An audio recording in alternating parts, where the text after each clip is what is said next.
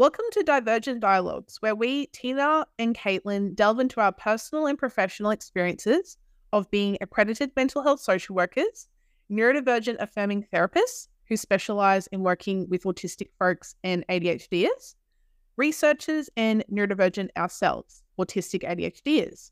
Our podcast aims to provide a unique holistic perspective of neurodivergent mental health and therapy from those who not only practice it, but also live it. Our podcast is guided by our values of integrity, honest and ethical, equity, fairness and social justice, wisdom, integrating theory, research, practice experience and lived experience, and curiosity, openness to different perspectives and lifelong learning. When you know better, you do better. Each episode, we unpack a topic pertinent to autistic folks and ADHDers using the multidimensional theory of human development, exploring inner experiences, intersectionality, and how it interacts with the environment, relationally, socially, culturally, and systemically. We also discuss how evidence-based therapeutic approaches can be modified to be neurodivergent affirming. We share our journeys navigating life and work as autistic ADHDers and how these experiences have shaped our therapeutic approach. From our struggles to our triumphs, we offer an authentic insider's look at neurodivergent life, providing valuable insights aiming to enhance understanding and empathy to contribute to social and systemic change for autistic folks and ADHDers. My name's Caitlin. I have a private practice in Brisbane called Cathartic Collaborations. So I'm an accredited mental health social worker in private practice there. I'm currently an academic tutor at one of the universities in Brisbane. And I'm also just about to start a PhD researching autistic mental health. So I'm really excited to be starting that in the beginning of 2024. My name is Tina, and I am also an accredited mental health social worker in private practice. But my practice is called Balance Centre for Mental Health, and you can find me in North Brisbane as well. I'm also an academic tutor at one of the universities in Brisbane and just about to start my PhD, which will be a qualitative exploration of women's experience in accessing assessment and diagnosis of neurodiversity in adulthood. As you can probably guess, Caitlin and I are pretty much the same person. Yeah, we share a few personality traits. But yeah, it's I'm really lucky to have Tina because we do have so many similarities, and pretty lucky to have someone to do this whole PhD journey with. Hopefully I won't tear too many hairs out. But yeah, it's gonna be really exciting. So cool.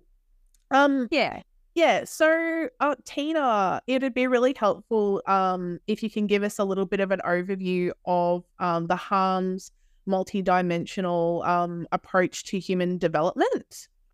For those of you that are listening, I can put a link in the show notes to this diagram. Otherwise, you can watch this on YouTube. All right, take it away, Tina. Thank you. So this is a great little diagram of HARM's multi-dimensional approach.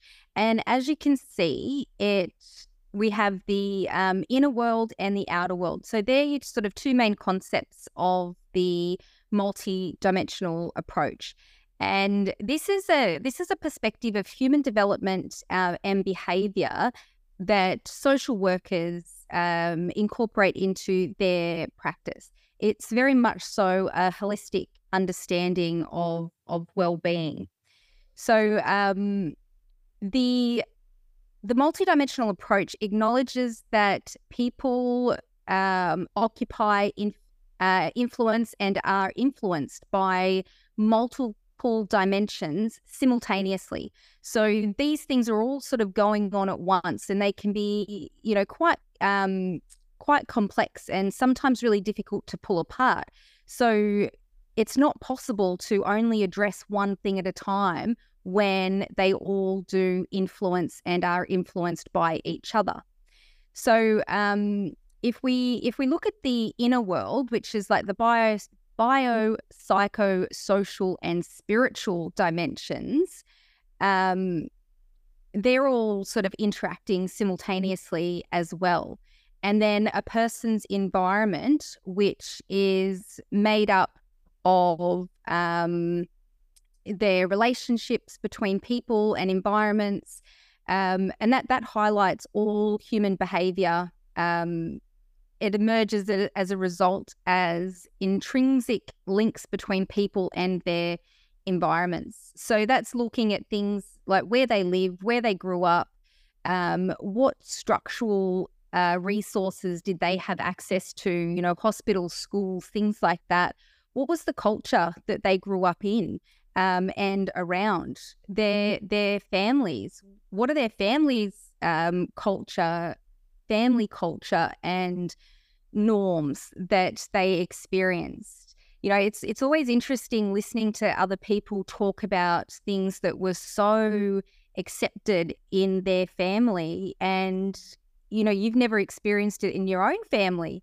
So it's really interesting and important to understand how strong those influences can actually be. Yeah. It just made me think of when, you know, a child comes through my practice and I identify them as an autistic ADHD, and I'm describing some of, I guess, their traits, and the parents like, oh, well, I do that, or, oh, that's usual. Like everyone in our family does that. I'm like, I wonder why. Yeah. And I mean, like, that's a really interesting point, because that's quite often why so many people travel through life not knowing that they're autistic or ADHD, because they've been raised in these families. No one has a diagnosis. No one knows what their neurotype is, but they're all just so accepting of these like little quirks to personality, and they're just nurtured. But then you grow up and you head out into the real world, and all of a sudden people are constantly telling you that you're not quite normal. And it's like, yeah, I thought I was. And you start asking questions and realize, right, okay, so that's a bit different. yeah, Still normal, just different. yeah. And I guess we thought that this model would be really helpful because I think sometimes the perception of autistic folks and ADHD is it can be very one-dimensional. You know, that there is, I guess, those stereotypes portrayed in, you know, in the media. So we wanted to show that there's many facets and complexities to autistic ADHDers. And also as social workers, we felt that this model really fit well for us because we work in that holistic way, and we do see that complexity, and we don't think that there's just one solution for everything. And it also fits in really well with the neurodivergent affirming movement that not only talks about that inner world stuff, but also that outer world, you know, the cultural, social norms and that influence on autistic and ADHDers. So Tina, I think you wanted to talk a little bit about how, I guess, social work fits into all of this. Yeah, so as we mentioned earlier, both Caitlin and I are social workers, and our social work training does bring a different approach to working with autistic folk and ADHDers, and well, just a different sort of view on mental health, well-being, life in general. And I'm going to refer back to Harms's definition of social work because, well, I really like it, and we do underpin everything we do from her sort of framework, the multidimensional approach. So Harms defines social work as social workers have a long-standing concern with influencing environments, relationships, and inner experiences, so they are supportive of positive experiences of human growth, health, and satisfaction.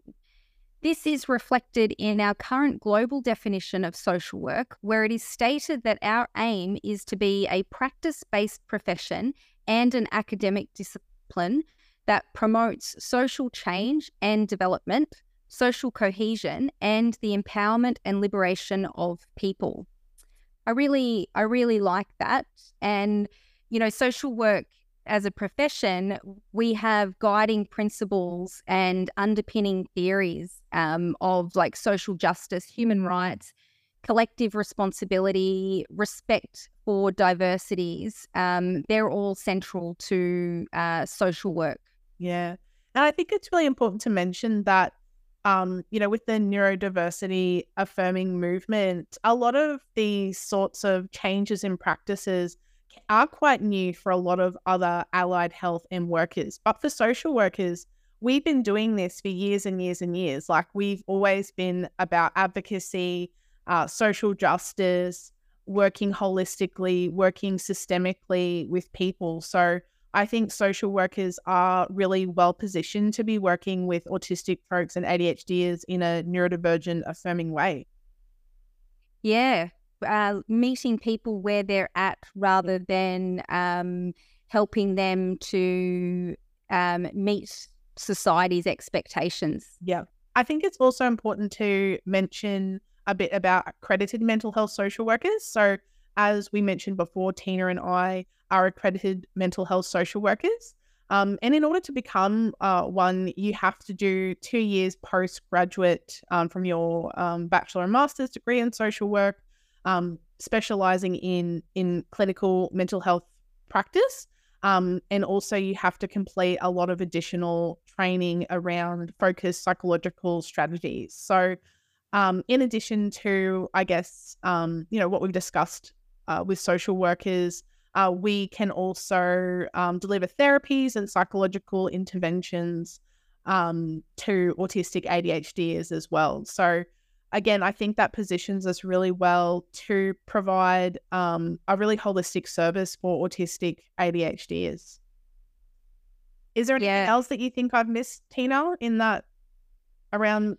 I think you summed that up nicely. To maintain our accreditation and our Medicare provider status, we do also have to maintain continuous professional development and clinical supervision. So we have to maintain a pretty high standard of practice to remain accredited mental health social workers. Yeah.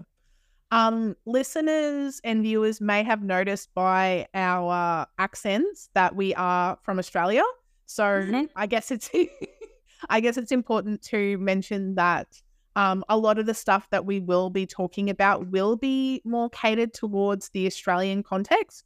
But there may be international listeners that may still get benefit out of some of the things that we do discuss. But yeah, like things like Medicare and things like that, that is Australia based. But we'll try and keep it broad. But I guess, especially when we're talking about the cultural aspects, it probably is more going to be around Australian culture because it's its own unique little thing.